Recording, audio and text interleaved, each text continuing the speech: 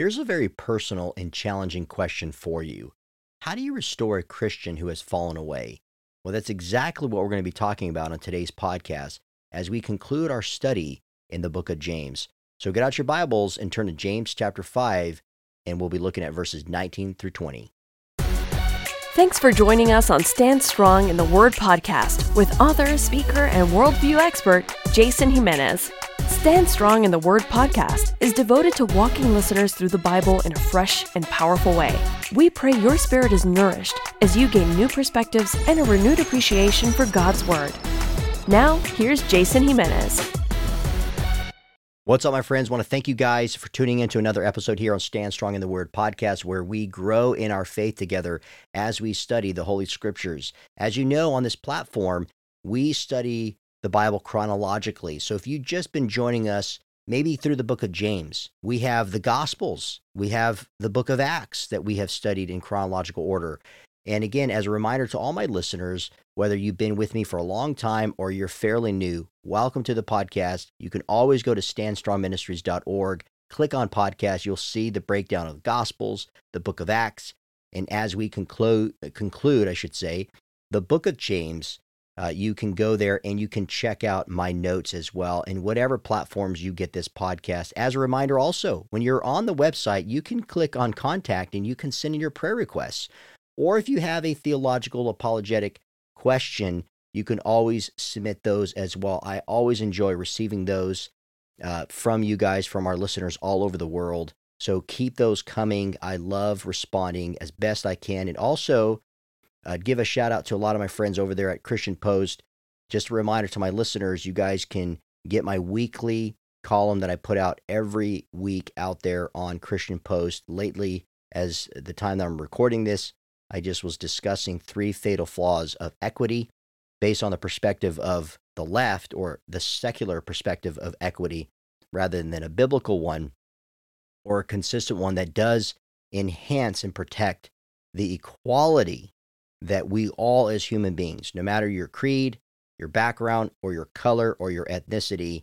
And so check that out as well, because as you guys know, in the ministry of Stand Strong Ministries, we defend the faith. And primarily what we do is we go into churches, we work with pastors, parents, and young people, and we equip you guys by a threefold method: embolden you guys in your position in Christ, equip you with a biblical worldview, and teach you strategically how to engage the culture for Christ. And so this podcast is one avenue. Now, I'm also going to give you guys a heads up before we conclude in James chapter 5, we're like almost there figuring out some of the details with some people about rolling out a new podcast based off of my book that came out in October of 2020. And it's going to be called Challenging Conversations with Jason Jimenez. And it's going to be a discussion podcast. I'm going to be bringing on a lot of guests. It's not an interview format. It's a discussion. So there will be people who will come on who I'm very close with. And so we'll have an open dialogue, a personal dialogue about faith and family and culture and things like that. I'll also bring on people that I'm not familiar with personally maybe, but I know their work. And we'll have a discussion around a particular topic that they've written on, or whatever the case may be. And also bring on people who are not of my worldview, people who may be an atheist, or people who have deconverted, whatever the case may be. And so be praying for that. I appreciate that, because as we study the Bible here, one of the things we've been focusing on is how to transition and start providing another podcast where we could be teaching you guys now with a biblical worldview understanding, living out Scripture. What does that look like in the culture? It's not just having the right answers, but the right tone and being a critical thinker. So I'm so excited about just kind of how we've been planning that, figuring that all out. So with that being said now, man, I'm so excited, you guys, as we conclude this amazing book. I pray again that it's been such a blessing for you, that it's enriched you as it's enriched me. Now, before we conclude and look at the final 2 verses in James chapter 5, that will be verses 19 and 20, let me take you back to the beginning of our study, holistically in a way, and that's just taking you back to James chapter 5. In the series of James chapter 5, just looking at the chapter as a whole, was patiently waiting for the return of Christ. And the reason why I titled it that is because that is the main message that James has here, and as he rounds things out. Now, as we do await for Christ to return, there are going to be greedy people. There are going to be people who are going to live for themselves in this world. They're not anticipating the return of Christ. They're not looking forward to that. I do believe, as I talked about in the context a few podcasts ago, that he was targeting non-believers, and he gives these charge against them to repent. Otherwise, they will be judged as a result of that. And so we looked at that. And then one of the other podcasts we looked at is, what does it look like to be patient as we await the return of Christ? And there we saw in verses 7 through 11, James was talking about being a farmer. That's the first illustration that he gave us to wait patient, just like a farmer waits patiently for the crops to grow. Matter of fact, right now, my family and I, we had planted some raspberries last spring, and they're finally budding. And I told them, hey, guys, this plant, it can take a while, so we have to be patient. And so now we've been enjoying some of the raspberries, and they're delicious. And it's just a reminder again, as James told us, that we are to wait patiently like a farmer does. And so we are to continue to toil and to cultivate and plant seed and see the crops will come at some point, whether it be going through trials and persecution. We are to anticipate the fruit of the gospel that is growing all over the world. So that's what we saw in verses 7 through 11. And then the third part that we talked about in James chapter 5 is how to keep your word. And the challenge there was, as Christians, are we consistent? Can people depend on us? Can they trust us that we're not just having to really elicit certain promises just, or invoking a certain promise or swearing upon something, quote unquote, greater than us just to make sure, right? Or to reassure people that we're going to commit, right? That we're on board, that they can count on us, that they can trust us. And one of the things, obviously, that we looked at is, again, looking at a prayer for life and being patient for the return of Christ and not being consumed by greed. We have to be people of our word.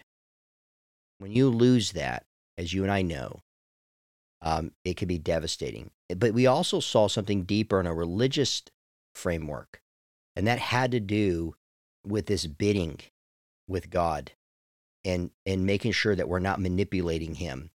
And one of the things I said, let me just read this to you guys real quickly. When you look back in verse 12, and let me just read that. But above all, my brothers, do not swear either by heaven or by earth or by any other oath, but let your yes be yes and your no be no, so that you may not fall under condemnation. So in verse 12, it acts as a pivotal marker between patience and prayer. So James, remember, he would have no need to bring up oaths if the church wasn't abusing them.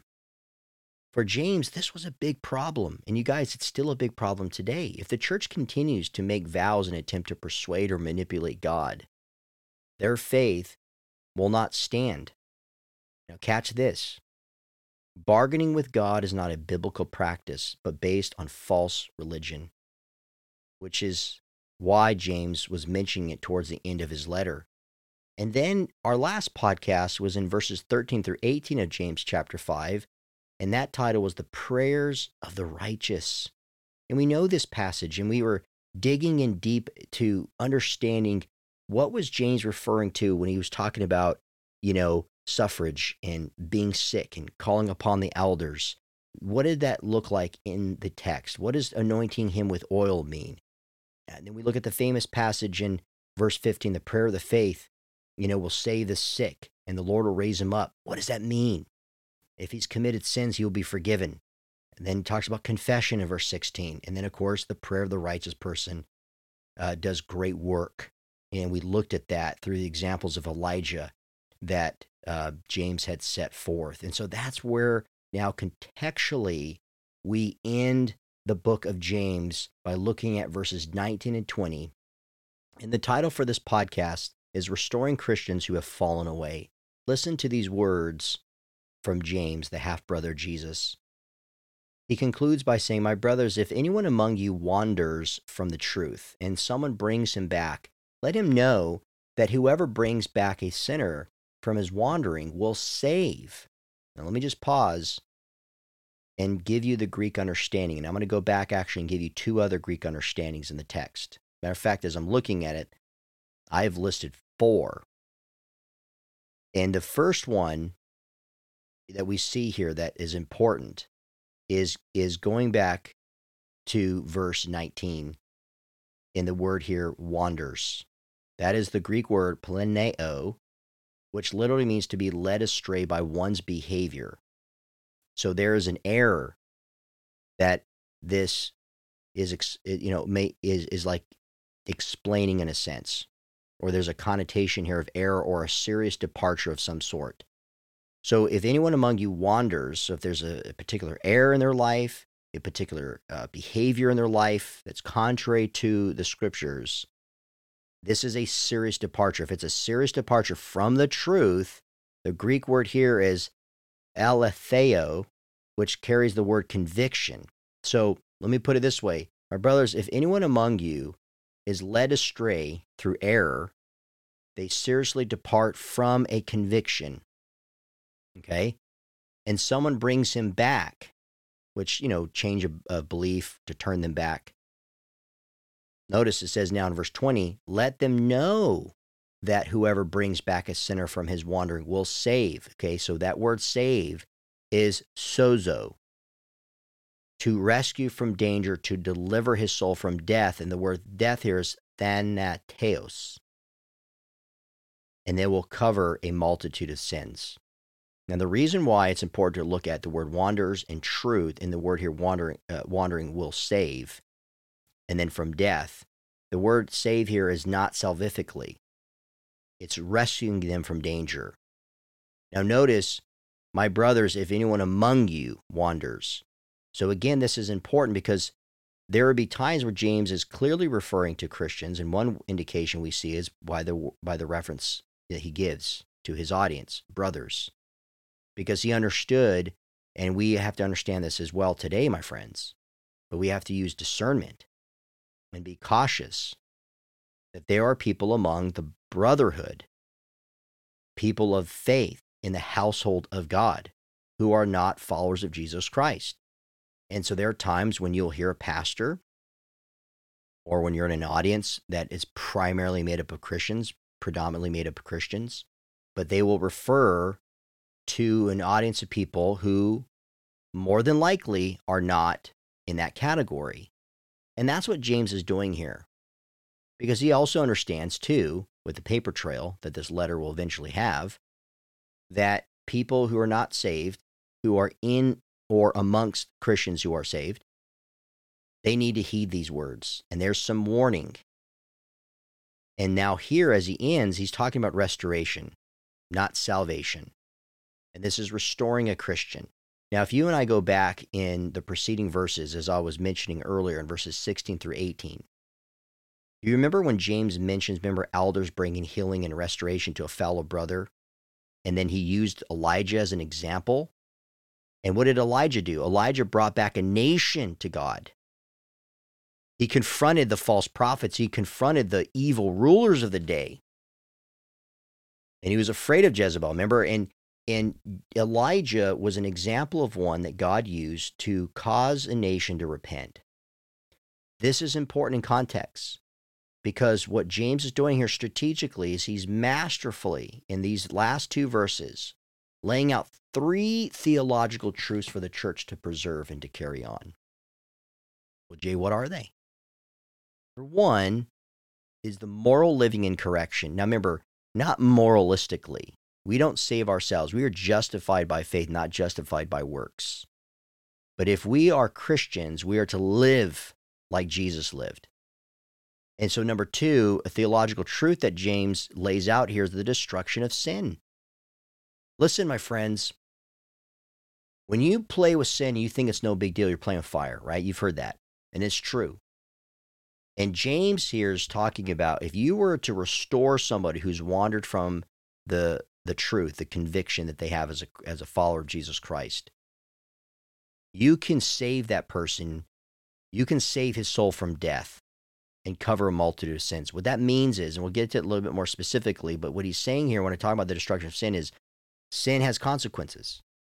Sadly, as a pastor through the years, I've come into contact with Christians or been at the deathbed of a child of God because they were overdosing. They're taking too many pills, or they're addicted to a particular drug. Sadly, I've been in environments where a man has, allowed his rage to get the best of him and cause him to do hurtful things to his family, and to see how that's wrecking the family. So there's destruction of sin. We've had loved ones, people who have OD'd, who've died. We've had loved ones who have known Christ as Lord and Savior, who have taken their lives. So he's talking about moral living and correction. He's talking about the destruction of sin. But number three, he's talking about forgiveness and restoration is possible. I think that, you guys, there's so much truth in these three things, and sometimes, sadly, we just get one, rather than helping us understand biblically, theologically, the three about moral living, being like Christ, being warned about the destruction of sin, and knowing, though, that there is forgiveness and that there is restoration. It's possible. And guess what? It's not just like, hey, repent of your sins and get right with Jesus. He's saying, brothers, if anyone among you wanders from the truth and someone brings him back, guess what that's saying is God's using you. You're stepping in there. You're calling it out. You're helping a brother or sister in the Lord. So in this short passage, James is not arguing this is important. He's not arguing over whether a Christian can lose his or her salvation. I've seen that in context from certain commentaries, and that I don't see that. And that's why on this podcast, I'm not talking about the end of this whole letter. After all the stuff that James has said, is he concludes by losing your salvation. That makes no sense whatsoever. Plus, I don't even believe that the Bible teaches that you can lose your salvation. James's main point is about restoring Christians from sin and living a life of obedience to God. That's what he's talking about. So this phrase, if anyone among you wanders, James uses, again, he's been doing this throughout his entire little letter. He uses proverbial language to encourage Christians to restore fellow believers who have strayed from the faith. So let me just say this is not just as a side note, but as an emphasis marker in what we're discussing. My friends, that's what we're called to do. We are called to restore fellow brothers. Notice what Paul, and we're going to be dealing now with Galatians after James, okay? So look forward to that. Paul dealt with this very thing in Galatians chapter 3, verses 1 through 3. He said, "O foolish Galatians, who has bewitched you? It was before your eyes that Jesus Christ was publicly portrayed as crucified. Let me ask you only this. Did you receive the Spirit by works of the law or by hearing with faith? Are you so foolish? Having begun by the Spirit, are you now being perfected by the flesh?" So notice Paul is calling out these people who have wandered from the truth. He calls them foolish. He says, you've been bewitched. He says, it was before your eyes, meaning publicly. You have the proof, overwhelming proof, and yet despite that, you are wandering into lies. And then he challenged them. Remember, he says, did you not receive? Are you not foolish? Can you really perfect what the Spirit has done? So he's challenging them, you guys. That's okay for us to do when at the heart of it, we are working alongside someone to restore them because we love them. And God has called us to love this person by speaking truth to them in love, in grace. Now notice, in this case, if this person who confronts this Christian who's wandered away, says brings back a sinner from his wandering. So in all accounts, again, the wandering that's being used here, what is the Greek word again? Planeo, to lead astray, to be led astray by behavior or an error or some form of deceit, but it's a serious departure nonetheless. If you, Christian, listening right now, maybe you've been involved in this. Maybe you should be, and you're just contemplating it, and you've landed upon this podcast, and I'm going to help you through the power of the Spirit, through the teaching of God's Word, what you ought to do. And I've already said, you can't ignore it. Now, I will tell you, I'm no expert here either. And there have been plenty of times when I have dodged this as much as I can. I was just talking to a brother, a Christian brother who's a pastor, and there's times when God's laid things on his heart and he does not know what to do with it. But in the end, God is clear in what he wants his children to do. The Bible's very clear in what we are to do. And the only reason why he's been questioning it or contemplating it or not acting on it is because he's afraid to do it. And we make excuses. We make excuses. And yet, think about it. What's going to happen to that brother or sister who's in sin, who's wandered away, if no one like you or me, who's mature in our faith, is willing to go after them, to chase them down? Right? So this wandering from a Christian's perspective, what's happening is he's committing or she's committing a pattern of serious sin, okay?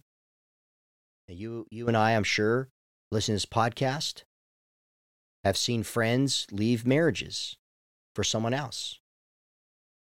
I mean, I would still say, as a pastor, some of the hardest things I've witnessed is seeing a family go through a divorce, especially when the husband has cheated on his wife and he's not repentant and he's with this other woman. He's basically forcing his kids to be in this family and say it's a good thing.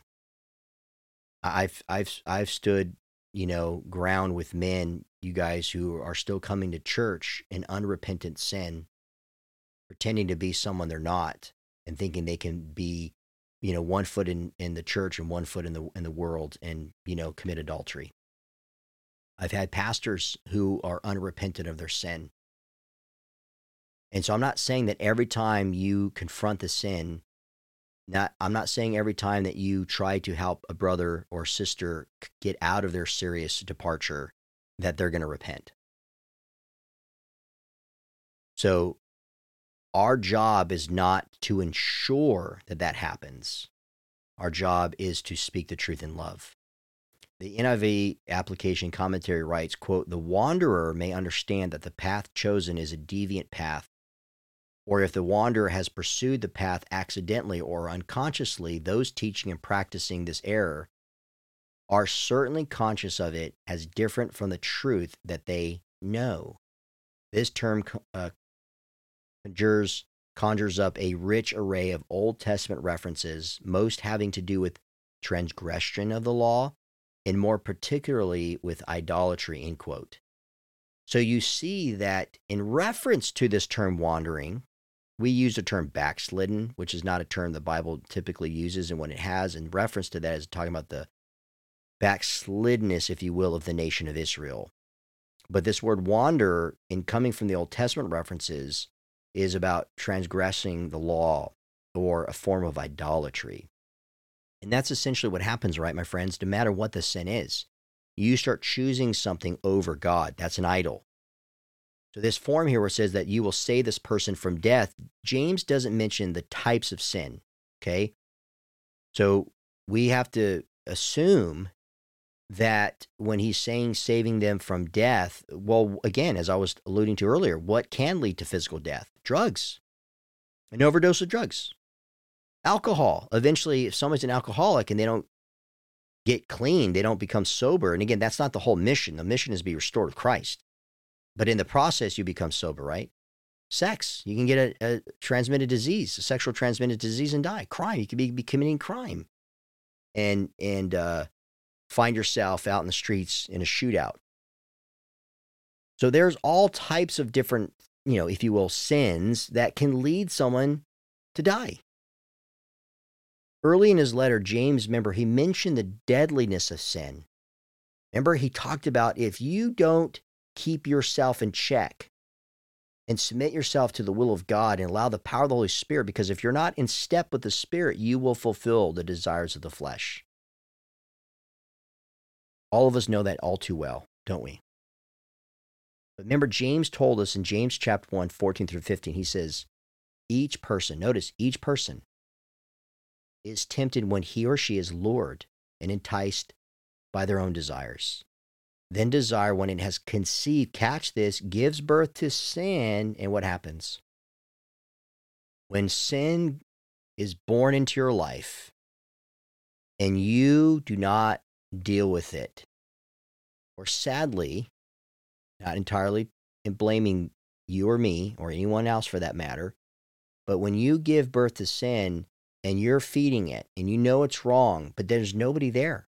Nobody comes to check on you. Nobody calls you out. Nobody challenges you. Nobody comes alongside of you and says, I'm going to help you out of this pit before things get worse. It will fully develop and bring forth death. How many stories have we seen? How many testimonies have we heard? How many lives have been ruined when somebody thought they had it in check? Thought I had my drinking in check. I thought I had my sex life in check. I didn't think it was any big deal. I love that person, whatever the case may be. So the Bible says, though, one is you'll save this person from death. And I've been so blessed to be a part of several people's lives where they've been radically taken out of a dangerous environment. And if they were left there, if they continued down that path, they certainly would have died. But notice another thing is you cover a multitude of sins. This depicts God's forgiveness, you guys. This goes back to those three powerful truths that James is articulating at the end. How to live rightly, understanding the destruction of sin, that judgment, the consequences that come as a result, but realizing and remembering and turning to the forgiveness that comes in Jesus Christ. And oftentimes, you guys, people encounter that because you and I go there in their darkness. And we can help people by telling them about the blood of Christ that is offered to us, that atoned for our sins. Remember in Psalm 32, verse 1, when David said, blessed is the one whose transgression is forgiven, whose sin is covered. Do you realize how many people are in bondage, that they may be a Christian, or they may be sitting there with you on a Sunday morning listening to the pastor preach?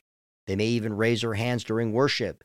Don't be fooled to think that everybody around you is not wandered into sin. This is not particularly talking about the abandonment of faith. This is talking about somebody who's just getting wrapped up in a bondage of sin and they need help.